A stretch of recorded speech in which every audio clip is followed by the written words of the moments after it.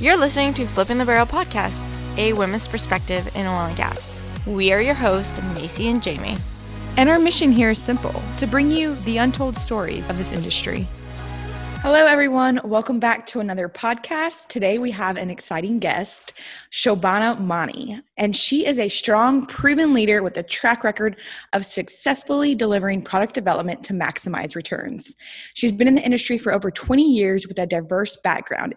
And she's worked in multiple industries, which was really cool about her story, is she actually worked not just in energy, but aviation, healthcare, and oil field services. So we actually have somebody on here that started kind of in a medical aviation device field and then actually moved over into oil field. So I think that's really neat about her. And she is currently the Strategic Business Director for Perforating at Halliburton. Shobhana, we're so excited to have you on today. I'm so excited to be here. Thank you so much for having me here today and being able to share my story. Thank you. Awesome, Shobhana. Well, tell us from the beginning, what was life like growing up in India, and how has your upbringing shaped you in who you are today? Absolutely. So I grew up in the 80s in a middle-class family with a very strong emphasis on values and education. And that was very typical of the time, especially when you were middle class. So I just remember, growing up, we had to be extremely planned and organized almost on a daily basis, because sometimes, we would get running water only for a few hours a day because, with the growing needs of a growing population, sometimes there would have to be that kind of rationing. Or sometimes we also had power cuts during peak season. So things are way different back right now. I'm talking about the 80s.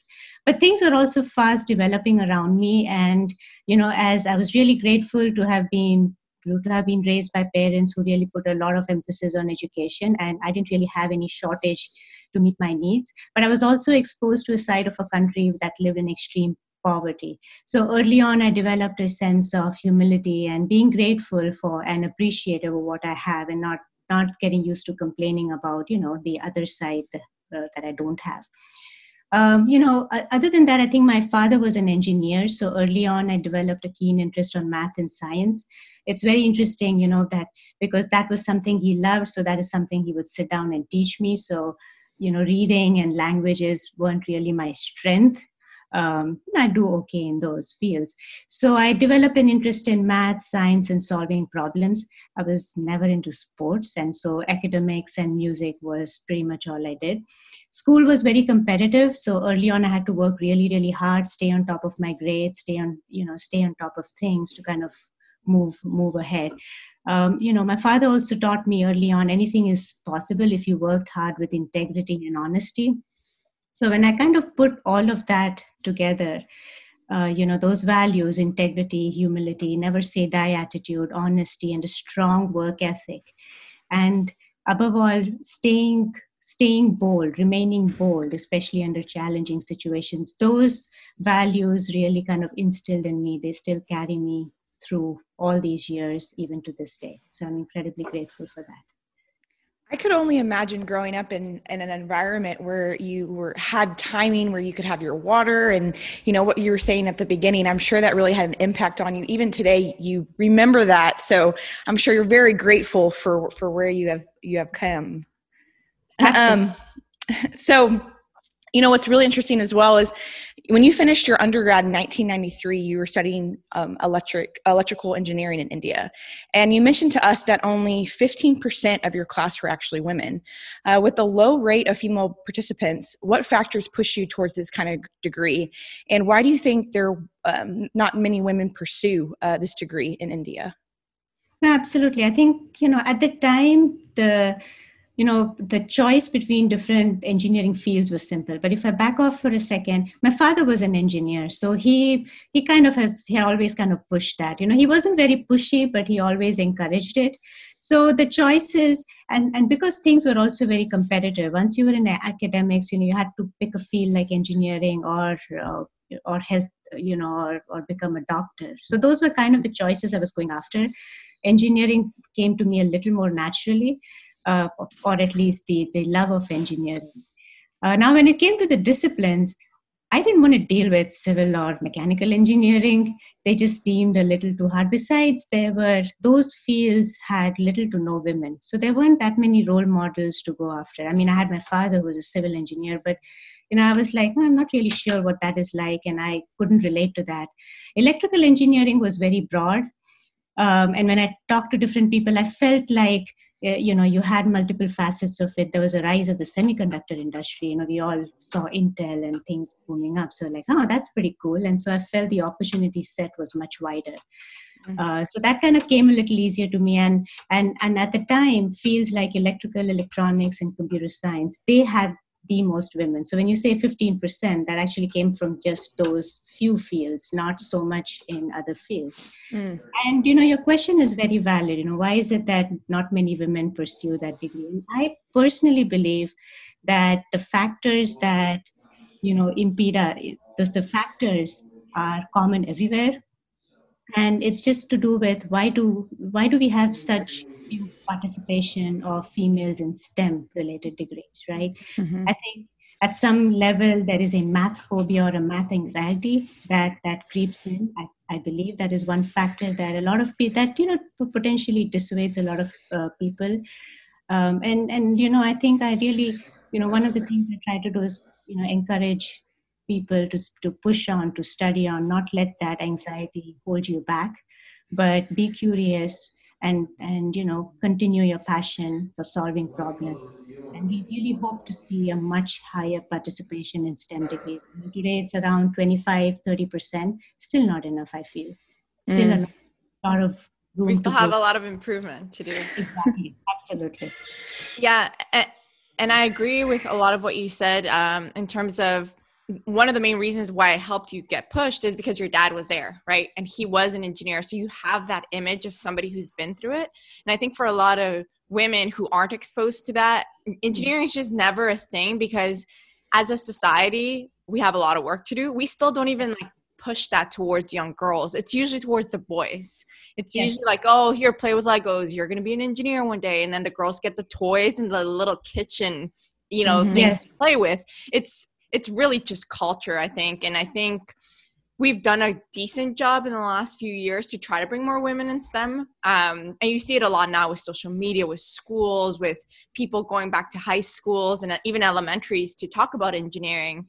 But I think it's really up to us, even through this podcast or for women like you who go talk at conferences to showcase that, hey, you can as well, because they need to be able to see that.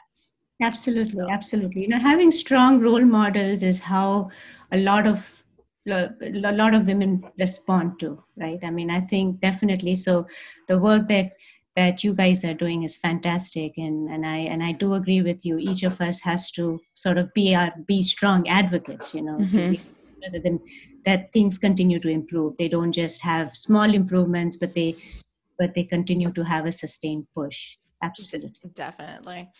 All right. Well, I remember when we spoke, you mentioned that when you were going to complete your master's, you moved to the US. This was the very first time you ever left your house, the first time you got on a plane. I mean, this was a very big life-changing decision. How did you overcome the fear associated of leaving home? I mean, I can only imagine not just even leaving home to another school in another, area in India, but moving across the world to the USA. Can you talk a little bit about that time in your life? And then also, once you actually got to the US, there must have been a culture shock. By just growing up in India to all of a sudden being in the US.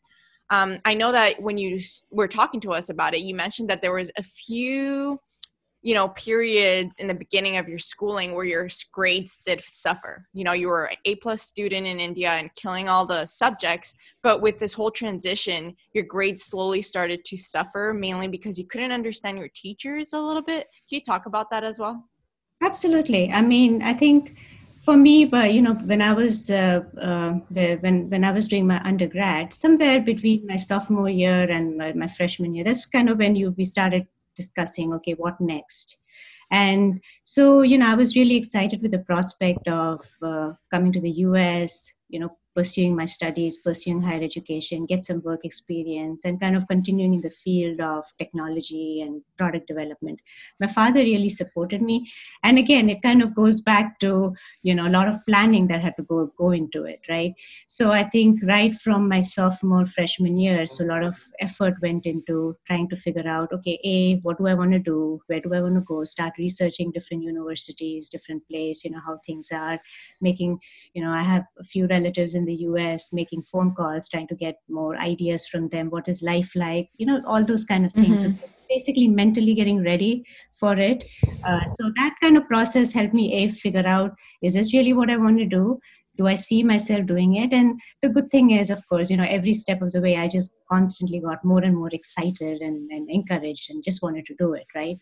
And I think back then, so I think with that planning and all that certainly helped. So by the time it came time to, really get on the plane and leave, yes, I was very sad leaving my parents and my family. But one thing that really helped me was, my entire family was so excited and they were so excited. And so there was a lot of enthusiasm in the air, right? So rather than, oh my God, you're leaving, it became more like, oh my God, such a great experience, go there. And then in a month, we'll come see you. We will get a chance to come visit you and then visit all the states in the US. So it kind of was more positive. And I think that certainly helped me kind of just push me through and getting there. Coming to the US, of course, I went to Arizona State University. Loved it. And one thing I have to say, I was completely blown away by the wonderful infrastructure they had. I mean, even before I came in, I was in touch with the International Students Association. They had a wonderful setup where, the moment you accepted admission, I mean, I received a letter, I received, welcoming letters and a lot of information. And they were extremely helpful in identifying different housing options, plus all kinds of useful information like, hey, you have to go get a social security card. And who knew what that is, right? Yeah. Never get stuck anywhere, 911, things like that, you just don't know when you just land here. And of course, I knew English, but then there were also classes for people whose English was, for whom English was a second language and things like that. I was just incredibly blown away by the organization that was pretty much volunteer-led, that was kind of held, was there in the university. So that helped me acclimatize much quicker than I anticipated. Yes, you mentioned kind of, so for me, even though I knew English, back home you grow up, you use English, but it's not your primary language. It's usually the local language kind of blended in with English. So it was a little bit of a break-in phase where you just hear English all the time, plus getting used to the accent, which is very different. Mm-hmm. So I think that was one. And I was, being generally introverted, shy person, I kind of, took me a while. I was not very good about asking people to repeat themselves and stuff like that. Or if I did, and if I didn't understand the second time, I never bothered to go for the third time. So it was a little hard at first, but gradually I overcame my fear. I took the help of my advisors, my professors after the first few weeks in school, because I said, oh my God, this is not going to work out. I can't be like, falling behind on my assignments and stuff like that. So it took that and I pushed through wonderful network of friends and other students. So all of that factors helped in pushing us through. And I think that was my biggest takeaway, just the strength of the student community we had and how incredibly helpful we were in helping each other push through. So that's what's really awesome about what you just said is the setup that the school gave you being an international student. I think a lot of people listening, we have a lot of international people who listen to the podcast. And I think that's really going to help them as they choose a school and understand, like, even if you don't have, not because I believe probably not everybody has that amazing support that you had of your family. And they seem very excited for you to go. So that makes complete sense on why you're like, oh, no problem. I'm out. Family supports me. But for those who might not have that, I think just you sharing that information that, hey, even if you might not have the support from your family, this school fully supports you and you're not going into it blindly. So I think that, really helped in your transition. Absolutely. And I know ASU was not alone, because number of my friends, number of people that made the trip with me and landed in different schools, they also spoke of similar experiences. So I think the universities overall, like I said, I didn't know what to expect, and I was just blown away by the setup they had, because they realized that they had a large population, and in our success lies their success. So they kind of definitely try to identify what support we may need, and really help us provide that. So switching gears to your career, you actually started in the medical industry, and I believe then you went on to aviation, and then you actually ended up transitioning into oil and gas. Can you talk about the differences between the two industries? Because a lot of times you hear people moving from oil and gas maybe to medical, but you actually did the opposite. Can you talk a little bit about that? I actually started my career in consumer electronics with Philips briefly before I came to GE. And in GE, then I worked on healthcare products, CT imaging. Then, of course, like you mentioned, within GE, designed products for aircraft engines, steam turbines. Then I moved to coal gasification before coming to oil and gas.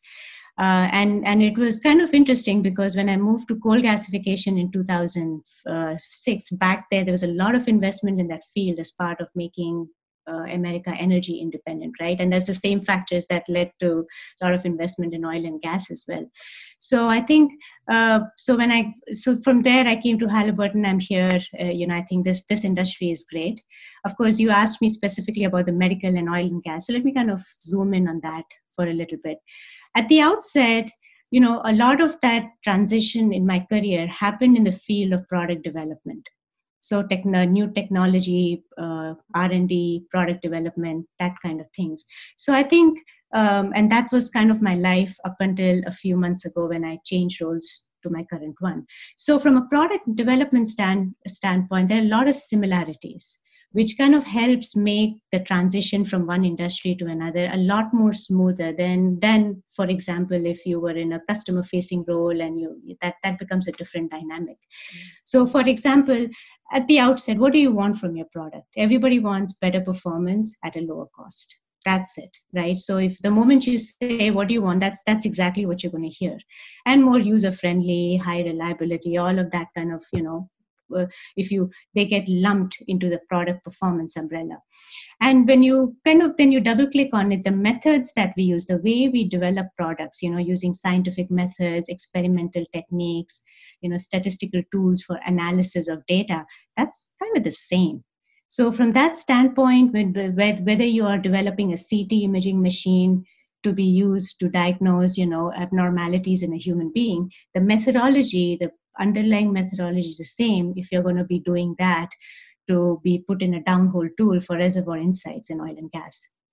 So I think from that standpoint, if you have a passion for learning and kind of keeping up with trends in your respective domain, I think that's the key to solving challenges. And that's the beauty of innovation, because you may learn something in one domain that you can kind of go and apply in another one. What may not be obvious to everyone, and I know you asked about differences, but I'm going to highlight one thing which is more of a similarity, is that we use the same underlying measurement technologies, if you will, for diagnosis, whether it is for, in the medical field for humans as well as for reservoir insights. A lot of the stuff is similar. And I do believe a lot of that happened because people learn from each other, right? Healthy innovation happens when you have people from different industries learning from each other, they cross each other, and that helps turn into new products. One of the key, I wouldn't say this is a major difference, but if you really want to just boil down to a lot of things, in medical industry, precision is important because a person's life and imminent life and death decisions are made, right? So precision is key. And so so even though the product development cycle and all that is the same, the trade-offs that get made when you make product feature decisions is very different, for example, than when it comes to reservoir insight, where, I'm not saying precision is not important, don't get me wrong. You do need that, but then you have multiple other points that you can triangulate. And so it becomes a lot more broader discipline based, if you will. So I think what intrigued me about oil and gas, and this is something, it's an important point, because even though I kind of moved across these different industries, and GE was in different industries at once, right? So it was easy to move around within that.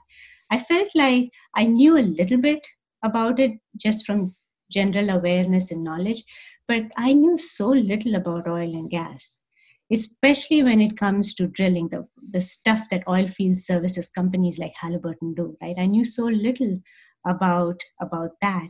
So I didn't know how complex the drilling process was, and then the all these different measurements that we do. And I make that point because when we look at the work we do, the process of drilling, collect measurements, extracting insights, and all of that complex evaluation analysis that goes into drilling, completing a well, and then continuing with production is really a rich, fertile ground for people with STEM backgrounds, varied STEM backgrounds. You need all engineering, science, all disciplines. They have a perfect opportunity to work on such a set of complex, challenging problems, and to be able to make a difference by providing energy, access to energy for the world. So I think that was something which really struck me about this industry, and I was so, and I was like completely blown away, which is why I'm excited every day coming to work, even though now we're working from home. So coming to work is, just changing rooms, but still it just keeps me excited and keeps me looking forward to the next day, the next set of challenges. Yeah, awesome. So let's talk about that transition. So you were in GE after Philips for a few years. You did aviation, medical equipment. Then you did a little transition as well into coal gas conversions, as well as within GE. And then you mentioned that there was kind of like a shale boom, shale revolution going on around that year. And a lot of people were leaving GE to go to Halliburton, or just leaving GE in general to go to oil field service companies. And you kind of took that jump as well. Can you talk a little bit about the transition and how did you end up in Halliburton?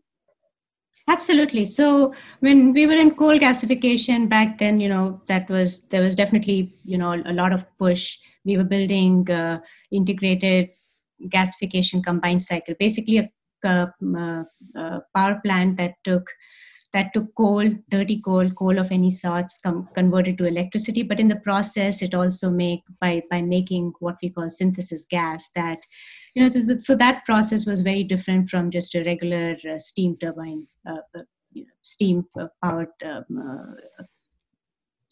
cycle. So a lot of investment was being made around that time. But then I think at the same time, the shale boom took over, and obviously that technology, we were really able to propel oil and gas production all onto an entirely new, different level, right? And then we all see how we have become energy independent, or are on a path towards that. So from that standpoint, so obviously there was a lot of hiring in that industry. So I began to hear about it. My own manager at the time, he left, and then he joined Halliburton. So he contacted me a few months later. He said, "Hey, how about this? There's this opportunity. Why don't you come find out, learn more?" And of course, I had an open mind. I said, "Oh, sure. Sounds like a great challenge." I was also a point in my career where, I had been 6 years with coal gasification. I had done a few different roles, done well. So it's not like I was kind of looking to leave GE particularly, but I was kind of really excited about the prospect of something new. So I said, all right, this is a chance for me to try something new, this field, and this field definitely sounds fascinating. And so I took the chance, came to Halliburton, and have not looked back since. And what was really eye-opening was, again, like I said, I joined Sperry Drilling. So they obviously their focus is on drilling and evaluation technologies. And so when I came in as the electrical manager. And so it was interesting. It was kind of a coming full circle for me, because now I was in charge of the group that were building these products, bunch of electrical engineers building these products involving technologies that I had done in the medical field, several years ago, right? When we did CT CT products, ultrasound products. Well, guess what? The same measurement principles are applied here. They're just packaged differently. And I learned a few little tricks that are done here that are done differently in different industries. And it's kind of neat to see how the same thing, the same basic building block can be applied creatively and packaged differently to solve a different problem. So it was kind of neat to see that. So I think within Halliburton, obviously, so I think that's what started my journey in Halliburton. And of course, I've had a few roles since then. What's really neat about that is that you just talked about, ultrasounds and how that actually is a technology that you can use in oil and gas. And I'm pretty sure nobody has ever heard that before until now. And I think that's really neat that you shared that with us. I had no idea, that had a cross function, right? But it makes sense because all the technologies that you probably use in medical can then be used in, the equipment that we use downhole, because I'm sure there's a lot of similarities in the sensors and stuff that you develop. Absolutely. Yeah. So you took on the role of a technology director over drill bits, and then you moved on to actually the director of technology for wireline. So you went from drilling to a completions role. Can you talk about this transition and what advice you'd give to someone who might be walking into a very different role than where they started? Especially right now, there's, so much movement in the industry, and there's so many people that, are changing jobs, and they might have to change complete careers. And, you changed over from a drilling department into a completions department. And I think a lot of people might be experiencing that same thing. So can you talk about that transition? No worries. Yeah. So first and foremost, the one rule that I follow myself and I tell others too is just believe in yourself and have the courage to take steps outside your comfort zone, to take roles outside your comfort zone, because that's when growth occurs and that's when you stretch yourself. So the few pointers I try to follow is, when I moved across these different roles, so first thing is I try to learn as much as I can about the new role, about the new domain, what both the technical and the business side, what does that business do? What products do they make? How do they sell? Who do they sell to? Who are their customers? And also internally trying to understand who's your audience. And the one thing which I learned over time is learning the culture of the organization. Because many times, even with a company, you have different departments, and different departments could have their own underlying different subcultures. And cultures is not just about how people talk to each other or how things are done, but that gives you the framework about how even decision making is done and how people interact with each other. So it's kind of important to observe that, learn that, and then adapt your working style accordingly. Now, you still want to stay true to who you are. You just want to be able to adjust so that, then you're also setting yourself up for success. The other thing also is to leverage your network. Now, I've been with the Halliburton, it'll be 9 years in May. So obviously kind of built a network through my different roles as well as through my different associations. So you want to be able to leverage that network and then use them to kind of help you navigate through the organization to understand how are decisions made, how things get done. And that will also help you understand how to set yourself up for success, how to set up your team for success as well. And then lastly, when you take on different roles, now I'm in a managerial role, so I do have a team that I have. Learning to leverage your team, learning to trust your team to kind of help you as well as helping you help them as well. A lot of times I think, we get so focused on trying to learn everything ourselves, we kind of forget that we do have that team around us.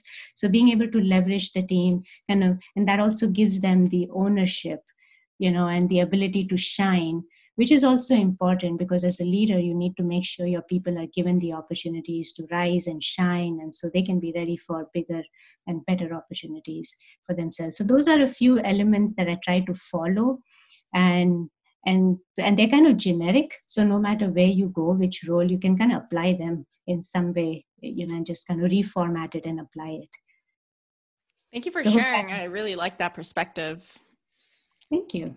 Thank you. So you are obviously very passionate about D&I, and you've participated in many workshops within Halliburton, external ones. You've spoken at different conferences here in Houston. What do you think companies should be focusing on in order to retain a diverse workforce? Especially because, one, in oil and gas, we don't have that many to begin with. But two, retention is also very difficult, especially for service companies. Absolutely. Absolutely. You rightly pointed out, as a business community, we spend a lot of time talking about diversity. But I fundamentally believe when it comes to retention, inclusion needs to be the true outcome we strive for. Because inclusion is what creates employee engagement.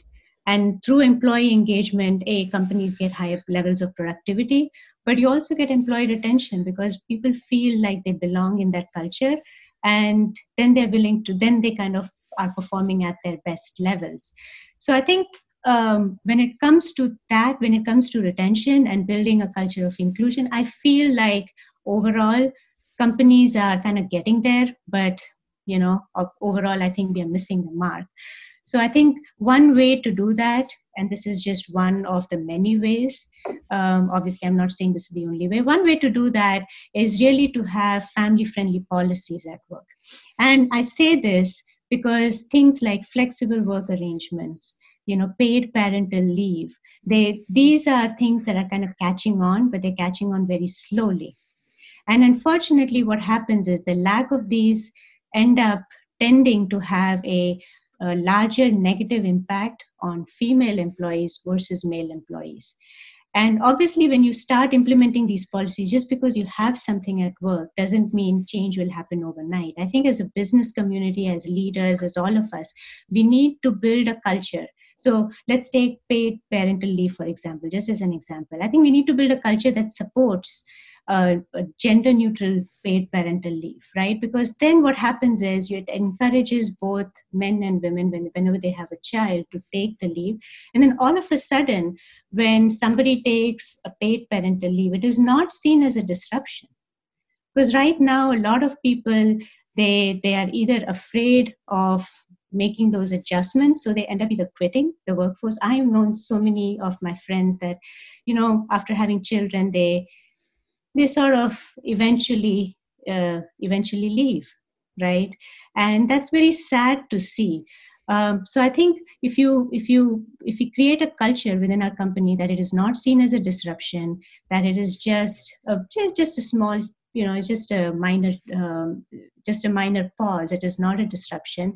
I think that is what will make the culture more inclusive, and then it'll also encourage women to stay more. And that needs to be reinforced at all levels. Simply talking at the top doesn't help. It needs to come down. And I believe the make or break level is the frontline supervisor level. Because a lot of times if they don't have the tools, or if they're not talking to their employees on many of these topics and encouraging that culture of inclusion, encouraging employees to perform in their best and kind of recognizing that, then I think we are missing the mark. But ultimately, I do believe that once you create that framework, you also build a culture of trust, of inclusion, where everybody feels valued, everybody feels respected, and that's also the essential ingredient for building high-performing teams to accomplish, your business goals. What you just said really speaks to me, as I'm 33 weeks pregnant. So I've been going through the maternity policies and talking to my husband about what he can do.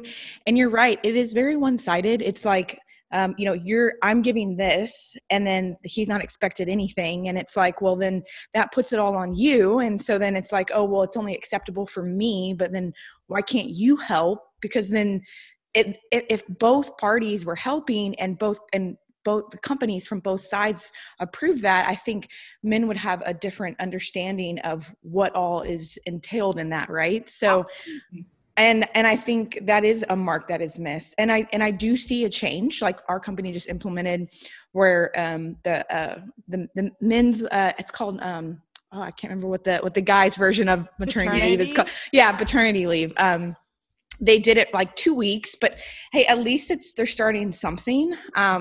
That way they can see, the benefits of that. And then also, the guys themselves, since it is a male dominated industry, you might be the only woman in the group, and then you're taking these 3 months off, and then all your colleagues might think, I don't know, maybe they don't have kids yet, so they might have different ideas about those 3 months off, right? So I totally agree with that statement that you said, and I think that would really help, the overall understanding of what women have to go through, and then have to come back to work after that and catch up, and I think it would really help. No, perfect. No, thanks. And I wish you good luck. Hopefully, everything works out well. I remember my days. I'm sure you'll do great. I'm sure you'll. Yeah, so my company's very supportive, so I'm lucky in that. But I've heard horror stories, so I can see that as well. One other thing we wanted to ask you before we sign off here is, you have ran multiple teams, and as we were just speaking earlier, there isn't a lot of women management. It's getting better, but the percentages are low across the board just because they haven't been given that opportunity, or maybe at the ground level, there just hasn't been that many women to pick from. What experiences have you had, leading a group as a woman and, bringing that diversity to the table in a positive way? What are some of the attributes that you think have helped along your career path in doing that? No, that's a great question. I think from my standpoint, I think certainly one of the things that has helped me, and certainly, I have a lot to be thankful for to my current employers at Halliburton. I mean, I've worked for, an incredibly great set of managers who believed in, who believed in promoting the best talent. And they made sure that, they paid attention to diversity and created a culture and framework for inclusion, so that it was an equal playing field. It wasn't somebody getting left behind and having to kind of fend off for themselves. So I'm certainly extremely thankful for that. I think some of the, for, when you were asking me the question, it made me reflect back. I think fundamentally, I believe, women bring a different set of traits to the table, right? It doesn't mean it's not all the time. I'm just kind of highlighting at a high level. So I think certainly traits like, we empathy comes to mind. I think when we look at female leaders on an average, I think you can generally expect high levels of higher than average levels of empathy. And I think for me, that has served me well, because I think all my life, and I'm sure you can relate to that, right? When you're in a male-dominated field, you're constantly having to look at the world through the lens of others, right? Because you constantly have to figure out, okay, because that's kind of how you have to position your ideas, position your thoughts, do whatever, and be successful. So I think that naturally gives us the ability to have the empathy and that has given me an ability to connect with my teams, and it has helped me build the trust with my team, with people that I work with, much more easily than I would have otherwise thought it to be. So for me, that has been my source of strength. So that has helped me build incredibly strong networks. So even when people have left, of course, our industry has been through number of down cycles, so number of people had to be let go, but a lot of people have still stayed in touch with me, because we've kind of developed the connection over the years. So I think that has been a strength that has guided me. I also feel that the ability to listen to multiple viewpoints at once has also helped in creating a culture where we listen, we share before we make any decisions, as opposed to trying to jump on the first piece of information you get and then you kind of go headlong into it and then realize it was probably not the best decision. So I think that was something that is also a strength of mine. And one of the incredible opportunities I had when I was in Drillbits was I stayed in that. When I was in that position, I had the opportunity to redefine some of the product portfolio that we had. And in that process, obviously, we brought in some new leaders. So I had the opportunity to bring in some extremely strong female leaders who are doing extremely well even today in Halliburton. I'm really proud to see them grow and develop. And so through that, I felt like we built a team that where diversity and inclusion were respected, were promoted, and everybody's ideas were heard. So when we made decisions, we made sure that everybody's voice was heard, right? And if you had nothing to say, that's fine. But definitely we didn't make anyone feel left out. So I take pride in that, and that is something I strive to do, is to make sure that we work together as a team. We make sure we are giving an opportunity for everybody's voices to be heard, and collectively we make the best decision for the best outcome for the company. So. Yeah, no, that's amazing. You have all the qualities of a great leader, especially one that creates a culture where everybody feels comfortable to talk, to lift their hand, to, take a seat at the table. And I think that's what's really fun, is that you being in that management role, we're able to create a team of other females, and kind of it's, then they'll do the same. And then it kind of starts slowly creating that change that we've all been wanting throughout the company. So thank you so much for sharing. Thank you for being on here today and sharing your story.